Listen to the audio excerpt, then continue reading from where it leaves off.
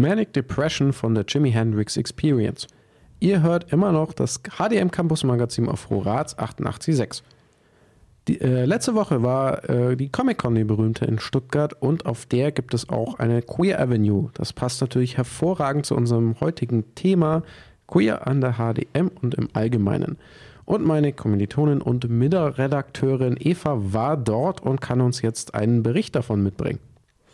Genau, ich war auf der Comic-Con dieses Jahr, letztes Wochenende. Und wie du schon gesagt hast, da gab es auch wieder eine Queer Avenue. Die gab es erstmals 2022, also letztes Jahr. Und da waren dann verschiedene Stände. Zum Beispiel war die AIDS-Hilfe da. Und es gab eben auch Stände von verschiedenen Drag Queens und Kings. Und die haben dann auch eine Show gemacht. Und die habe ich mir angesehen. Zuerst war ich total überrascht. Ich war eine halbe Stunde vorher da, weil ich dachte, dann kriege ich vielleicht noch einen Sitzplatz. Fehlanzeige. Also es war wirklich, die Stühle, die da waren komplett besetzt. Und wir haben uns dann auf den Boden gesetzt. Und es hat sich extrem gefüllt. Es war extrem viel los. Und dementsprechend war dann auch die Stimmung. Also mein Bruder meinte, man hat uns noch eine Halle weiter gehört. Genau, für mich war es meine erste Drag-Show. Ich kenne Drag zum Beispiel aus, es kennen vielleicht mehrere, RuPaul's Drag Race ist ja eine relativ bekannte Sendung, wo es eben auch immer um so eine Drag-Competition quasi geht. Genau, und dann habe ich mir jetzt aber zum ersten Mal so eine Drag-Show wirklich live angeschaut und ich fand's mega. Ich kannte leider die ganzen Queens, die da jetzt waren, kannte ich nicht, aber ich habe natürlich ein bisschen nachrecherchiert im Nachhinein noch und da waren zum Teil sehr bekannte Persönlichkeiten dabei. Zum Beispiel die Moderatorin, das war die Sheila Wolf, dann eine Drag Queen aus Stuttgart, Danny Maffeni, bin ich auch direkt bei Instagram reingefolgt, falls in Stuttgart mal wieder so eine Drag-Show stattfindet, damit man da auf dem Laufenden bleibt.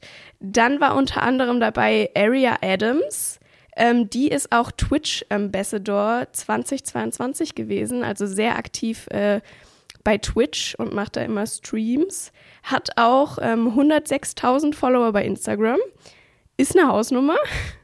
Dann war noch dabei Katie Bam, die war dabei bei der TV-Sendung Queen of Drags und auch schon bei Promi Big Brother und hat 130.000 Follower bei Instagram.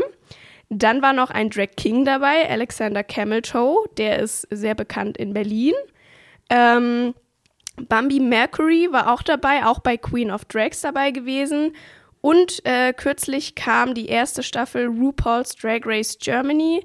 Da war die Nikita dabei, die war auch bei der Show dabei. Also sehr bekannte Persönlichkeiten. Und was mich persönlich begeistert hat, waren, wie unterschiedlich die Performances waren.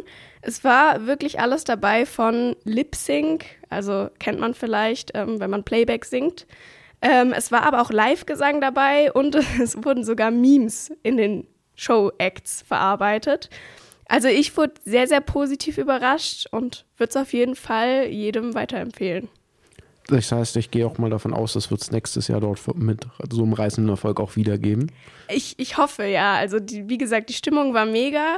Es war auch so aufgebaut, es gab solche abgedruckten Drag-Dollar, mit denen man dann quasi die Queens bezahlen konnte.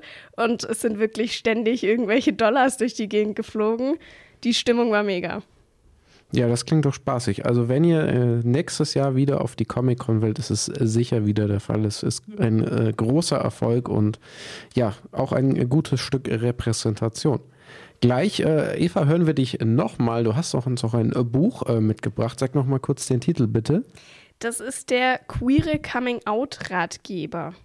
Der Queere Coming-out-Ratgeber. Also wenn ihr einen Ratgeber möchtet, zu dem Thema, das besprechen wir gleich, dieses Buch, und wir geben euch noch ein paar andere Medien mit, die dieses Thema auch in etwa aufgreifen. Zuvor hören wir jetzt aber noch mal ein bisschen Musik, und zwar hören wir die Rolling Stones mit Sympathy for the Devil.